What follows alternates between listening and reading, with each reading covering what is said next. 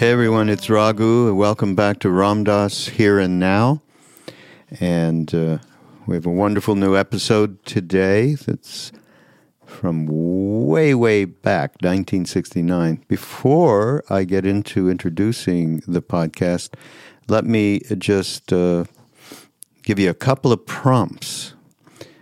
We have a new podcast on Be Here Now Network. Go to BeHereNowNetwork.com and look for Madison Margolin, Set and Setting, which centers around psychedelic therapy and social relevance and much more.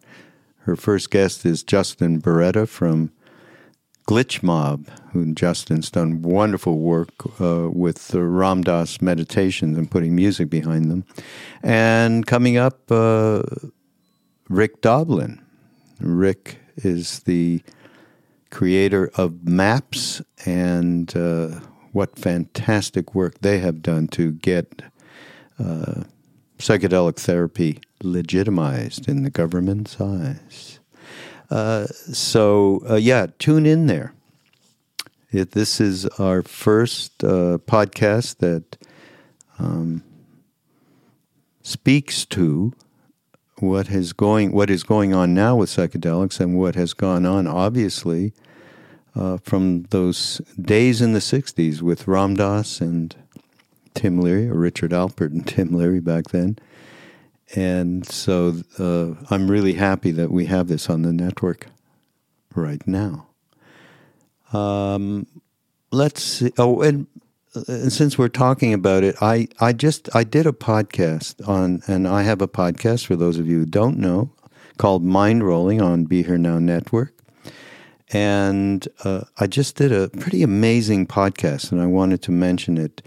It's called Technology and Magic. It's with Ananda Danielle Kredic, who is the founder of Google Empathy Lab. I know that sounds like an oxymoron to a degree, or not a small degree.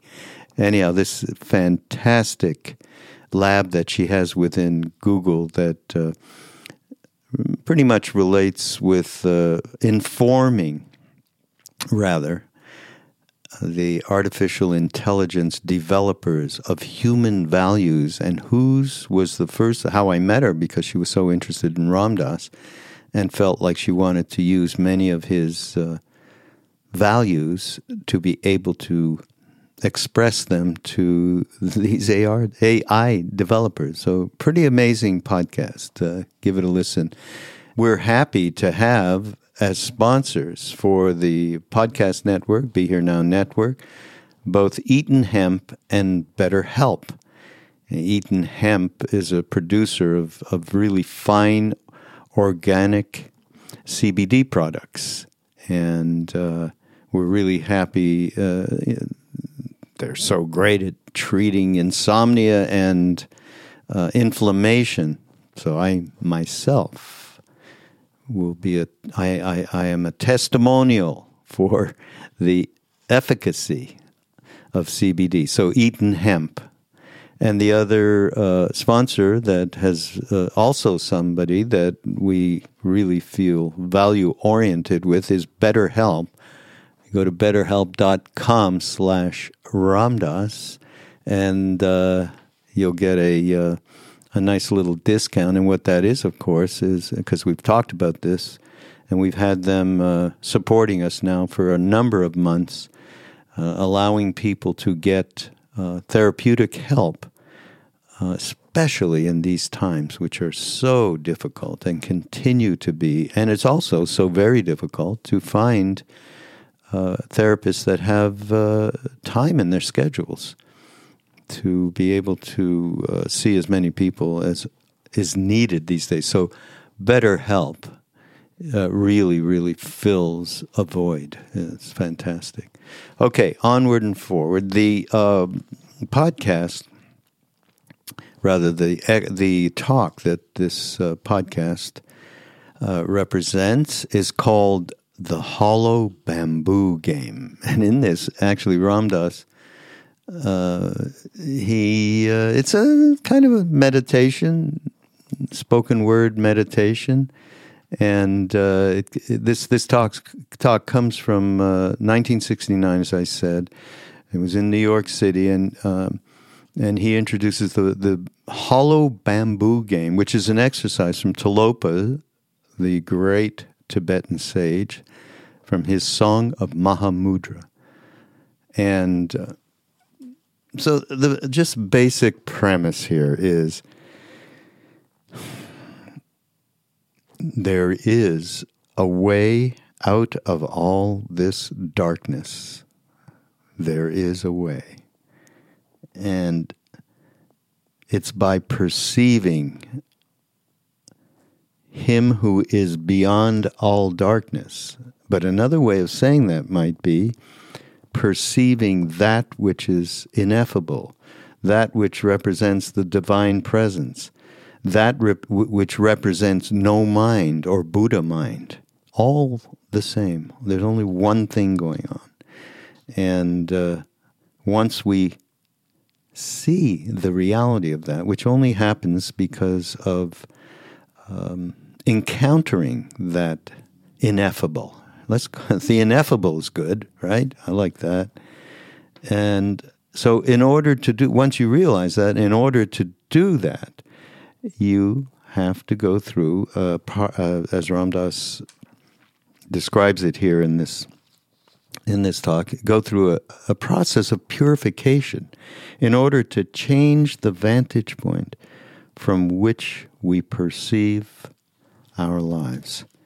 And, this is something that he focused on so clearly and definitively in the last years of his life or actually for quite some time before he passed. And that's the loving awareness practice, which moves you out of your mind and judging mind into that center of your being, center of the heart space, the soul space, the center of one's being in the middle of the chest. It's not a physical place, but when you breathe in and pull that attention and perspective out of the mind into a place where there is not this judge, guilt, all of the things which keep us in separation. So this is the suggestion, and the hollow bamboo analogy is really wonderful. I'm not going to describe it. You guys are going to listen and do the meditation with him. The other, one other thing that struck me in this talk, he explores extricating ourselves from the illusion of the roles we play. And so that's another perspective of the hollow bamboo. If we could see the whole illusion, we could see beyond duality. So again, it's a part of the purification process. And then he brings up one thing that for me was transformational when I first went to India. And he's talking about Sri Ramakrishna, a great, great saint who, there's a book called The Gospel of Sri Ramakrishna, written by one of his disciples named M, just the letter M. I would highly recommend it. When I first got to India, I went to Pondicherry in southern India, where the ashram of Sri Aurobindo was and is, and his spiritual partner, simply called Mother, who I did have, I met and had darshan of. That's a whole other incredible experience, actually. But I couldn't see her right away, and I was living in a place called Oroville, where they had many different communities from around the world, were building these communities back then. This was, it was 1970 when I went to India. And so while I was waiting to have darshan of Mother, I was handed this book, the Gospel of Sri Ramakrishna, which was one of the greatest devotees of Kali. And M reported on a day-to-day basis what hanging out with Sri Ramakrishna was like. So for me, it was my first experience of the Divine Mother, and it prepared me for actually seeing and spending a few moments in Darshan with Mother, who was pretty much at the end of her life at that time. And in fact, she had lost maybe she had some autoimmune disease and had lost motor control, and I'd heard about it, and I was, oh my God, I'm going to get caught in being fearful of an aged body, basically. And so I'm standing outside, and they finally let me in the room. The guy that let me in was like this 6'5" yogi with a big beard. It looked like I had gone to heaven. I was like, oh, I was so freaked out. But I got in, as soon as he opened the door, you know those books you read? All I saw was the light. The light was permeating. Now, I'm not a big third eye person, and I don't normally see anything, but all I saw was that light when they let me in the room, and I sat at her feet and had that incredible experience of the Divine Mother through her. So that was an important turning point for me. And reading that book, his devotion to the Mother, to Kali, his ability to actually be in non-duality as well as in duality, but he'd preferred to stay in that place where he could worship Mother. He was incredible. There's amazing pictures of him in samadhi or in deep trance absorption that are worth checking out as well. So, wonderful podcast. This particular talk, again, is just chock full of so many great points of view from Ram Dass. So here you go. This is Ram Dass Here and Now. And the podcast, we're going to call it the Hollow Bamboo Game. On Be Here Now Network, go to BeHereNowNetwork.com. And check out all the wonderful podcasts. As I mentioned, Madison Margolin's Set and Setting is her podcast. And check my mind rolling that I just did with Ananda Kredic, Technology and Magic. And we will see you next time. In the beginning was the Word, and the Word was with God, and the Word was God. In India, there are some very ancient writings called the Vedas. And one of the books of the Vedas is called the Spoken Word. That is, it's the pronouncements of realized beings.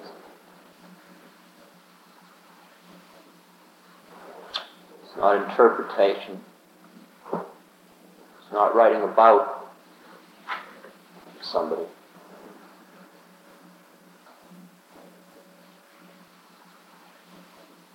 From the Vedas. Ye children of immortality, even those who live in the highest sphere, the way is found. There is a way out of all this darkness. And that is by perceiving Him who is beyond all darkness. There is no other way.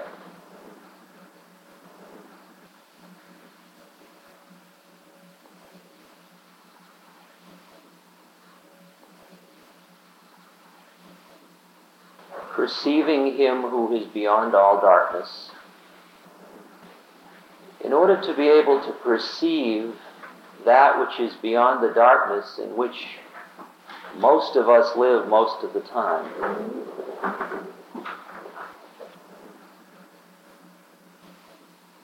we have to go through a process of purification in order to change the vantage point from which we perceive.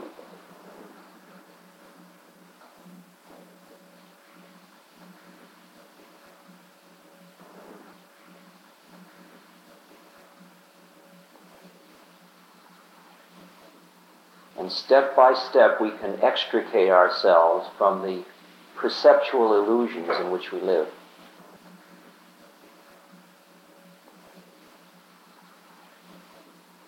Let's begin the evening with a few exercises. This first one from the Song of Mahamudra by Tilopa, part of Mahayana Buddhism, or Tibetan, practiced in Tibet. It's a form of dualistic Buddhism.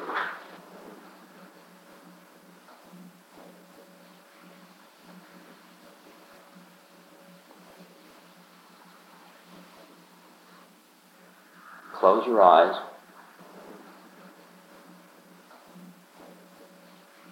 Do not with the body, but relax. Shut firm the mouth and silent remain. Empty your mind and think of naught.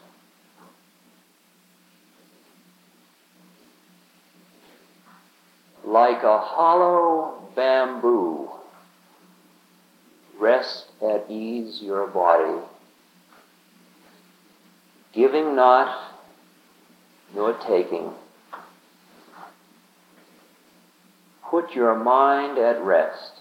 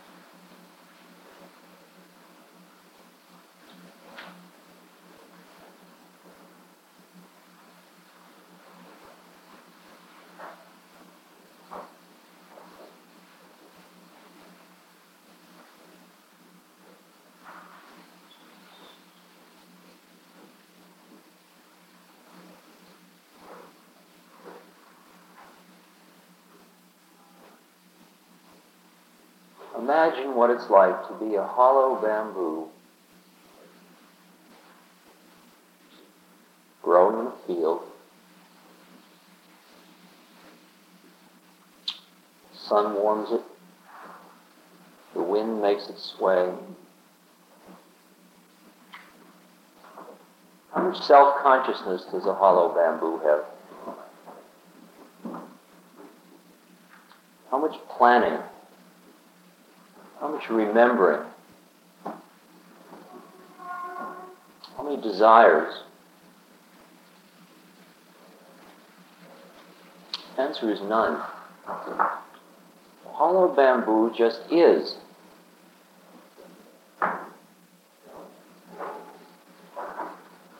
It's a statement of isness. It's hollow bamboo. It's not busy playing the hollow bamboo game. It's not trying to become a bigger hollow bamboo. Similar to water flowing downstream, it's just doing its thing. Mindlessly.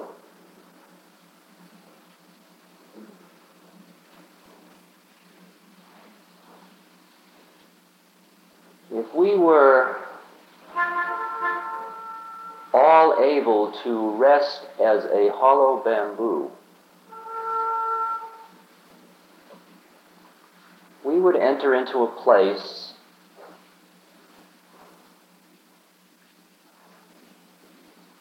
within ourselves where we are one. That is, this room has only one hollow bamboo.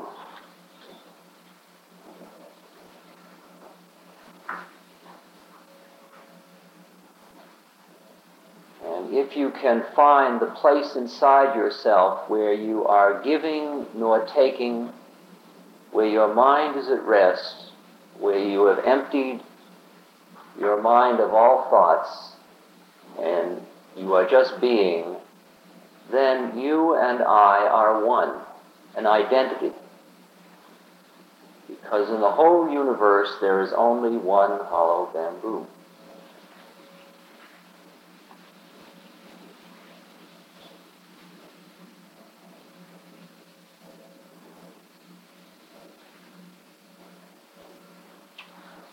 From our vantage point of hollow bamboo-ness,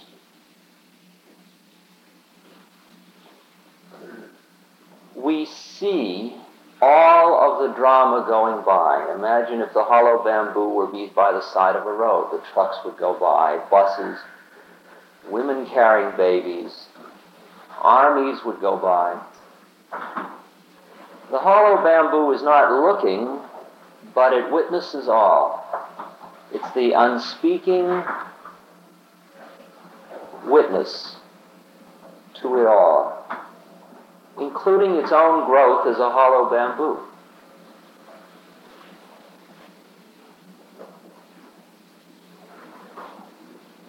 Pure witness. And if the hollow bamboo were in this room,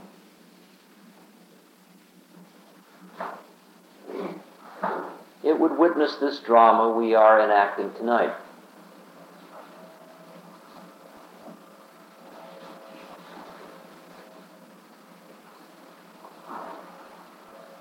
It is a hollow bamboo in many manifestations.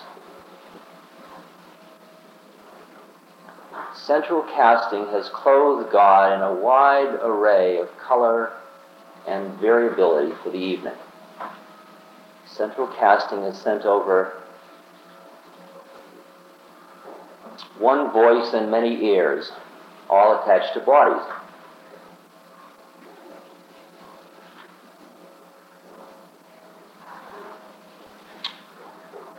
So if we are doing the work, if we are extricating ourselves from the illusion, we won't get caught tonight. We won't get caught in tonight. We won't get caught in the idea that we are listening or we are speaking. Who, after all, is listening and who, after all, is speaking? That's all the snake that turns out to be only a rope. It's only when you're caught in the illusion that it looks like anything's happening at all.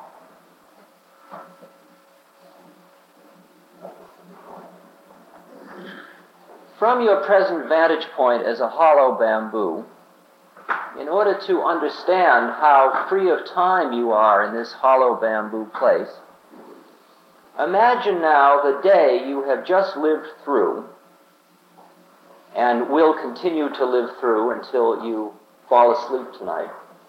Imagine it as a solid block. It just exists.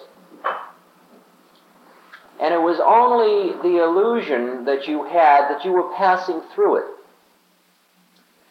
But from outside here in hollow bamboo-ness, look at it all as solid.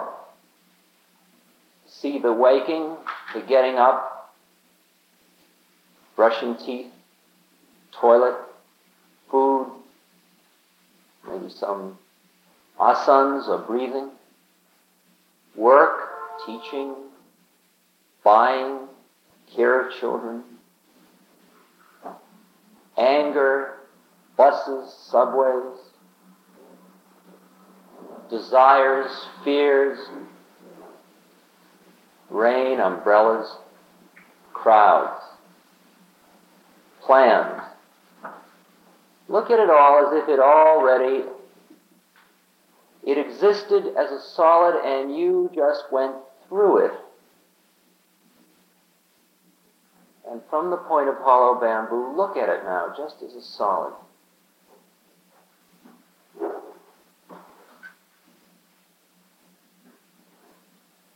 Because in fact, this whole evening already exists. It's already happened.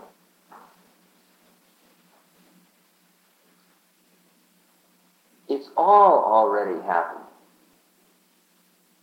It's all already happened. No accidents. No accidents. past, present, future, just are. They are the grand illusion.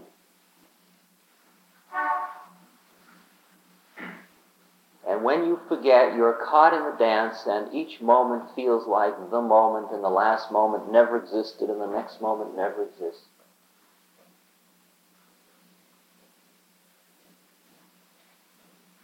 But if you could stand back far enough,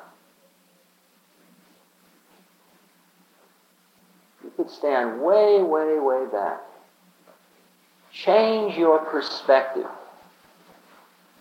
truly become a hollow bamboo, then you would see it all. You would see it all. It all. It all. It all. You'd see the whole illusion from beginning to end, from in the beginning to the moment when Shiva gets up out of the lotus position and dances the time of the pralaya, when the whole thing ends for a moment and goes back into its unmanifest state. You'd see it all. If you could stand back far enough.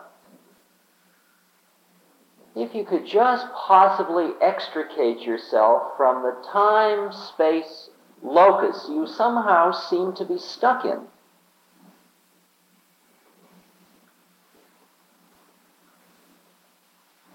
You mean stuck in it? That's who I am. No, that's not who you are. That's not who you are. Children of immortality, the Veda says. That's who you are. You are an immortal being. You and I are one. My Father and I are one. I and my Father are one. You are the living temples of God.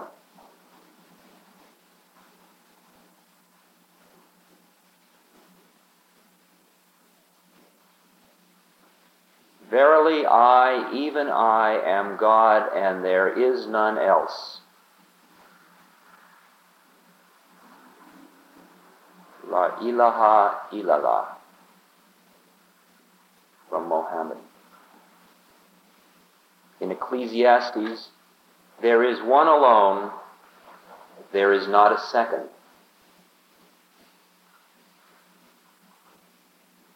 That's who we really are. We're way, way, way, way, way, way in, back, out, up, down, no label. There's no place. It's beyond time, beyond space is where we are.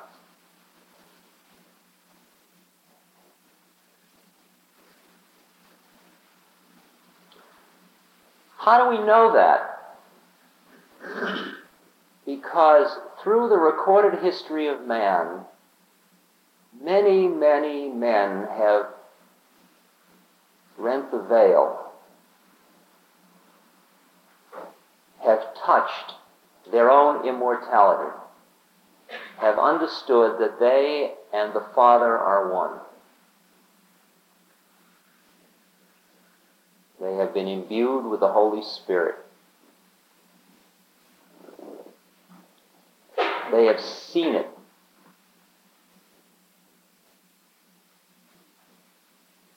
All its ineffability, they've seen it.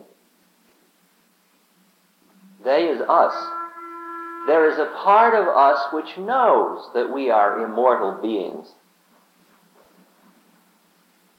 There is a part of us that can read in a social psychology book, man is the sum of his social roles, and know that, boy, have they missed the mark. There's a place in us which just knows. Every major religion is based on the sayings of one of the men who has touched this place. Buddha, Christ, Muhammad, Moses.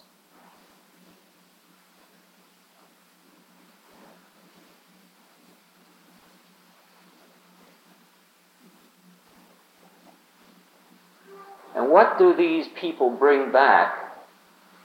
They bring back,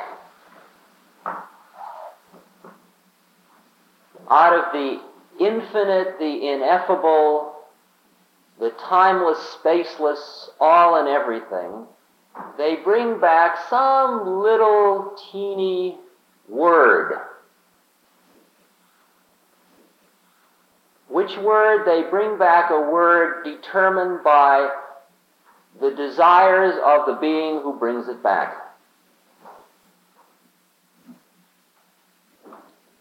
It's a little, this is not quite an apt metaphor, but it's a little like the blind men and the elephant. A group of blind men go to visit an elephant. One man touches the elephant's legs, and another touches his side, another touches his trunk, another touches his tusk. And at lunch afterwards they're having a great fight about elephants.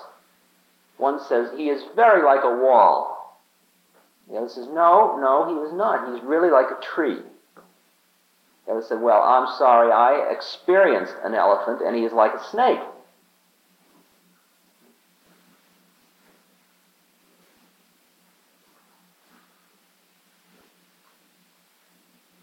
I experienced an elephant and he is like a snake. When one goes through the veil, one becomes elephant. Only on the way back do you pass back into the level where there is an experiencer and that which is experienced.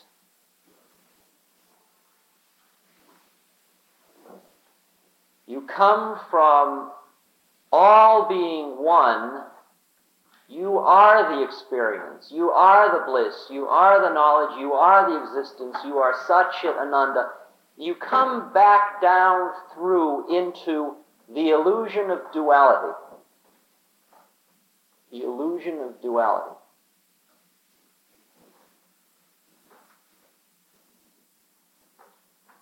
In the Bhagavad Gita, this body, Arjuna, is called the field, the illusion of duality. That's all of this stuff, all of this form. He who knows this is called the knower of the field. Know that I,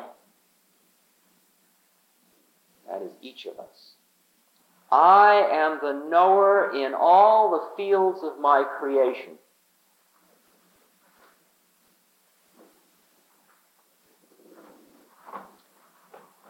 And that the wisdom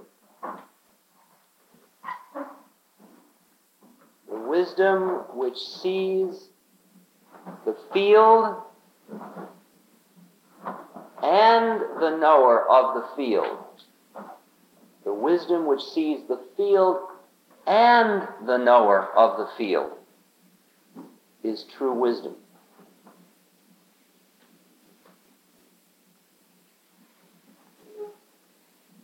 In Mahamudra, it is said, when you experience the void, that is, when you go beyond all the form, you go totally through the veil of duality.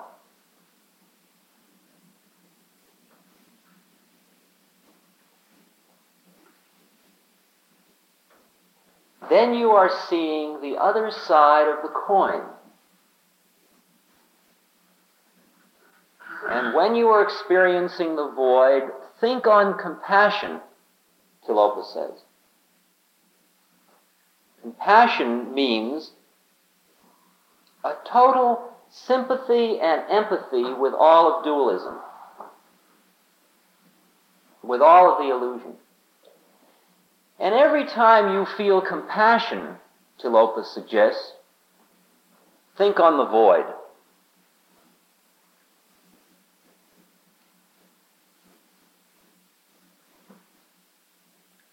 We are one hollow bamboo and we never existed. And from our vantage point of hollow bamboo, we look at this poignant drama being lived out on 3rd Avenue and 77th Street. Poignant drama. what can we feel but great compassion towards these poor beings all caught in their illusions, their illusion of separateness, all worshipping the snake that never existed? What can we feel but compassion?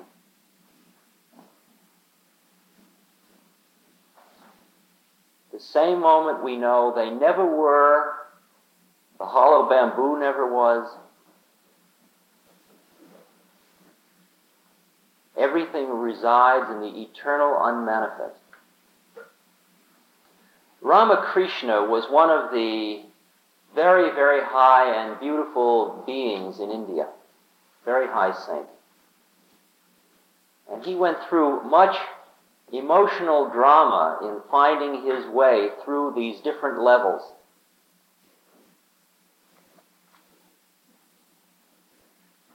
And he described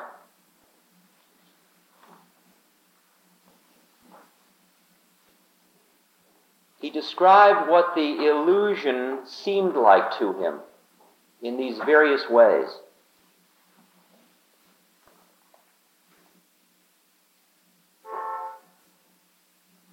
He is talking about the story of the Ramayana, which is one of the old stories of India, the story of Ram.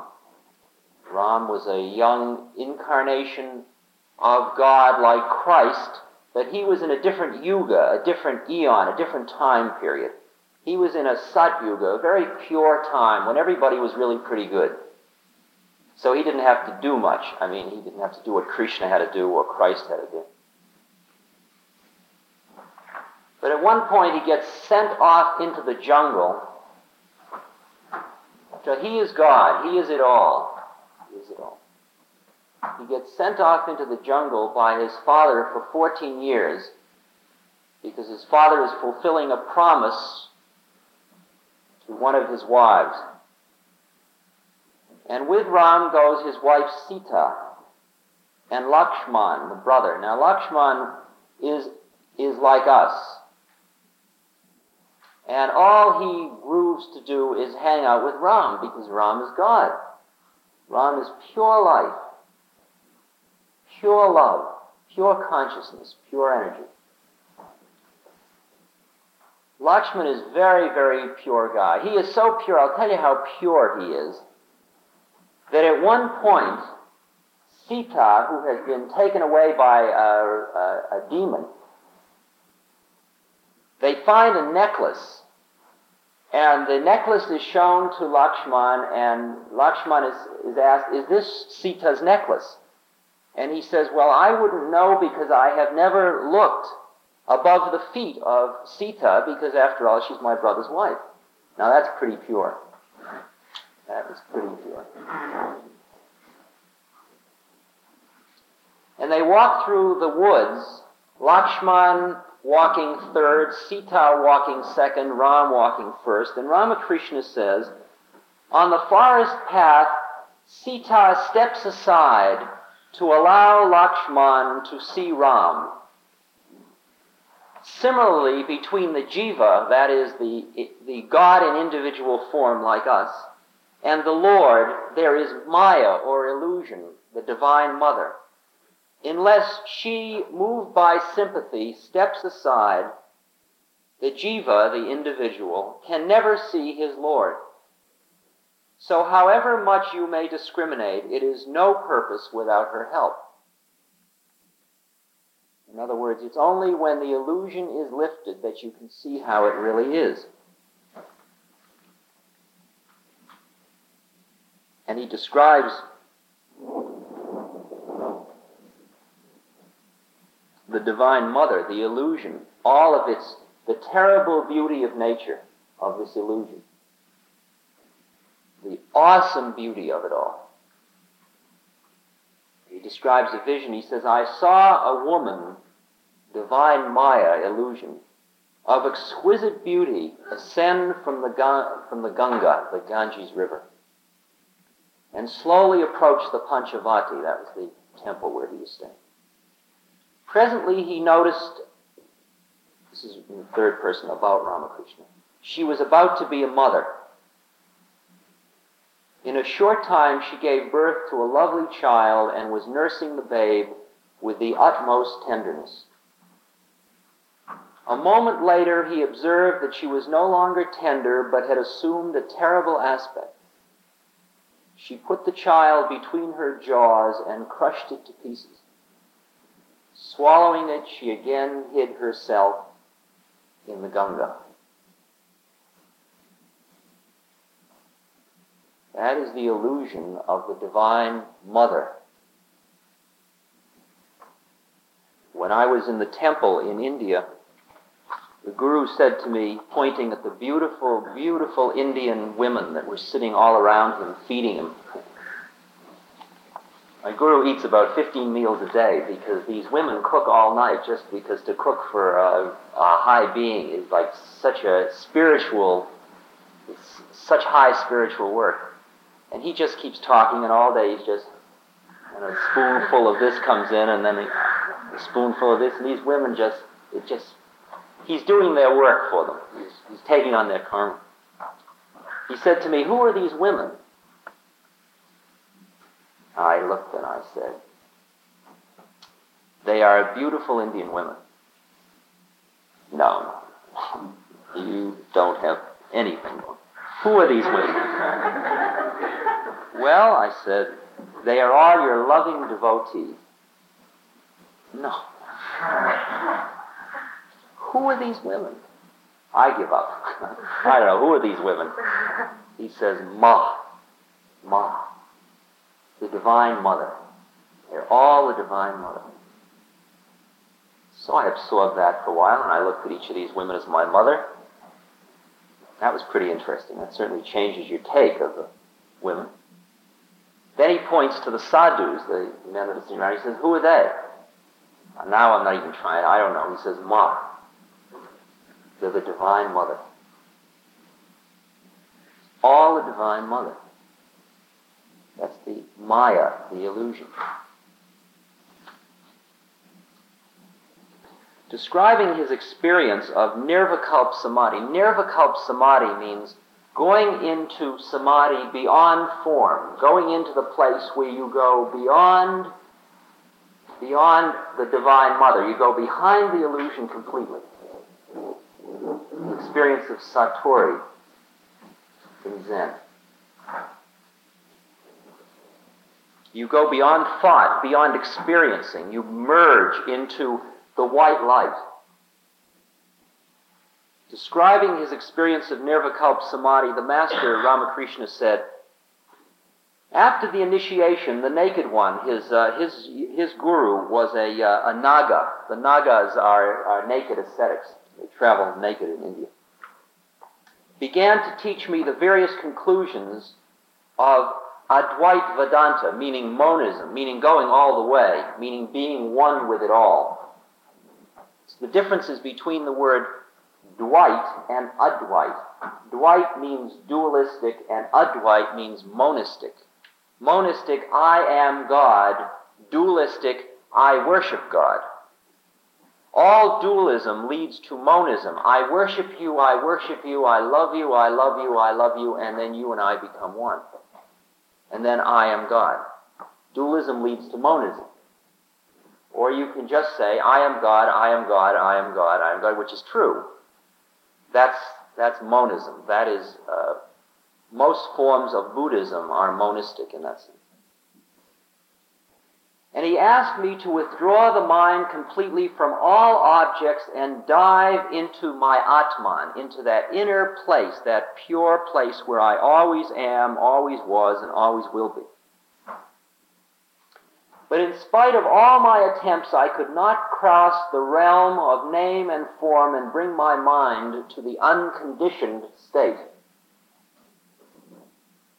I had no difficulty in withdrawing the mind from all objects except one, and this was the all too familiar form of the blissful mother, radiant and of the essence of pure consciousness, which appeared before me as a living reality and would not allow me to pass beyond the realm of name and form.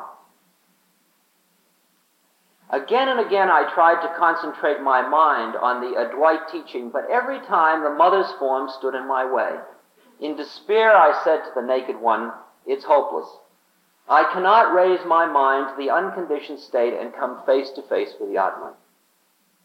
He grew excited and sharply said, "What? You can't do it, but you have to." He cast his eyes around for something, and finding a piece of glass, took it up and, pressing the point between my eyebrows, said, "Concentrate your mind on this point." Then with a stern determination, I again sat to meditate, and as soon as the gracious form of the Divine Mother appeared before me, I used my discrimination as a sword, and with it severed it into two. There remained no more obstruction to my mind, which at once soared beyond the relative plane, and I lost myself in samadhi.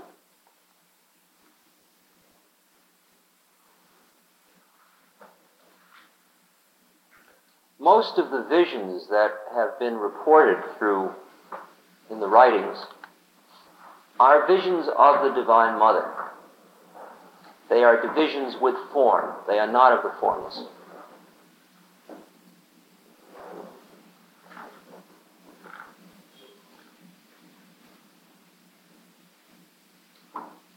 Partly because there's nothing to say about the formless. Because it's all and everything and nothing. There's nothing you can say. A God defined is a God confined, one man said. Another says, you can't say anything about it, you can't whistle about it either. No way to time it. But there are many, many beautiful descriptions, or reaching for it a little bit, in a book called Black Elk Speaks, which is the story of an old Ogallala Sioux Indian who was in the spirit.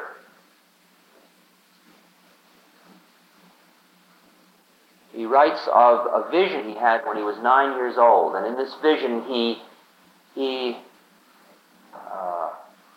saw thousands and thousands of horses going through the heavens. He had vision after vision. He saw the whole celestial dance. He saw the astral plane, whole astral plane.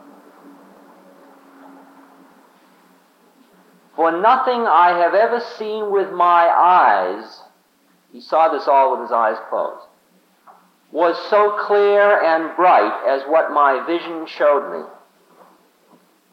And no words that I have ever heard with my ears were like the words I heard. I did not have to remember these things. They have remembered themselves all these years.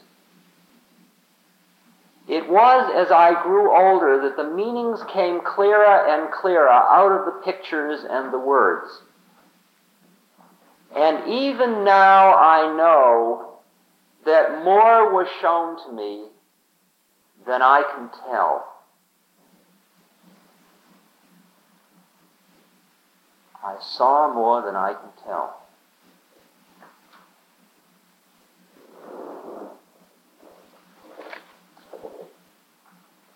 This is what has made for so much discontinuity through history between visionaries and people who have not had these experiences. When he says, "For nothing I have ever seen with my eyes was so clear and bright as what my vision showed me,"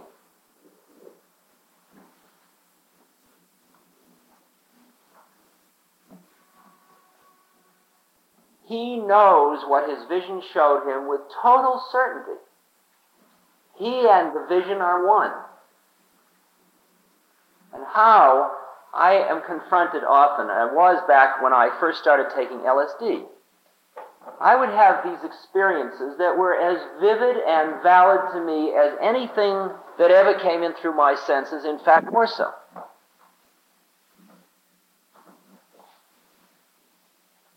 And then I would go back to my colleagues at Harvard, and I would try to explain to them what it was like. And they'd say, "Well, you hypothesize you saw this." And I would say, "Well, do you hypothesize you see me?" They'd say, "Well, theoretically, we know we do, but actually we know we're seeing you."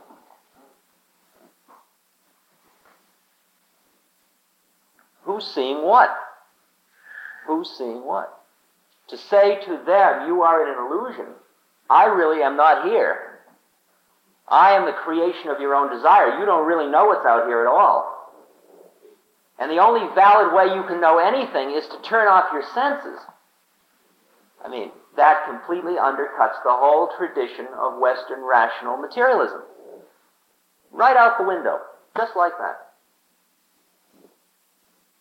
Got your choice.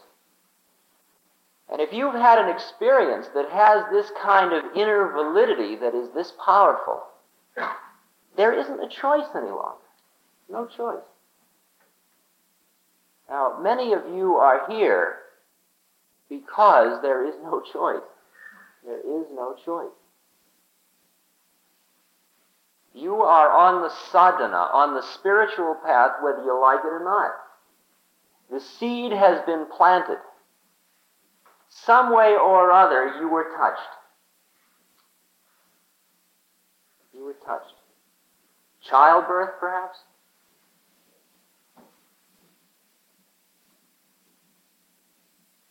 Maybe it was a traumatic experience in your teens. Maybe you fell in love. Maybe you took LSD. Maybe you came close to dying.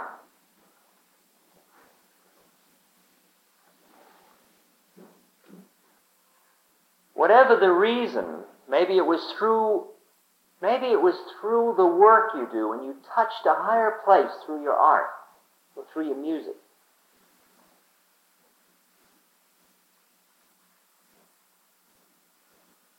And you suddenly had opened before your eyes an understanding of how the laws of nature are.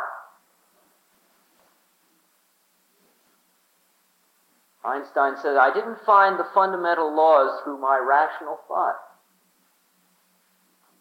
Again and again and again, the basic findings that changed the direction of man's thought down through history all involved, or over and over again, were reported by these men to involve what sometimes they called intuition. That's the Western way of saying it.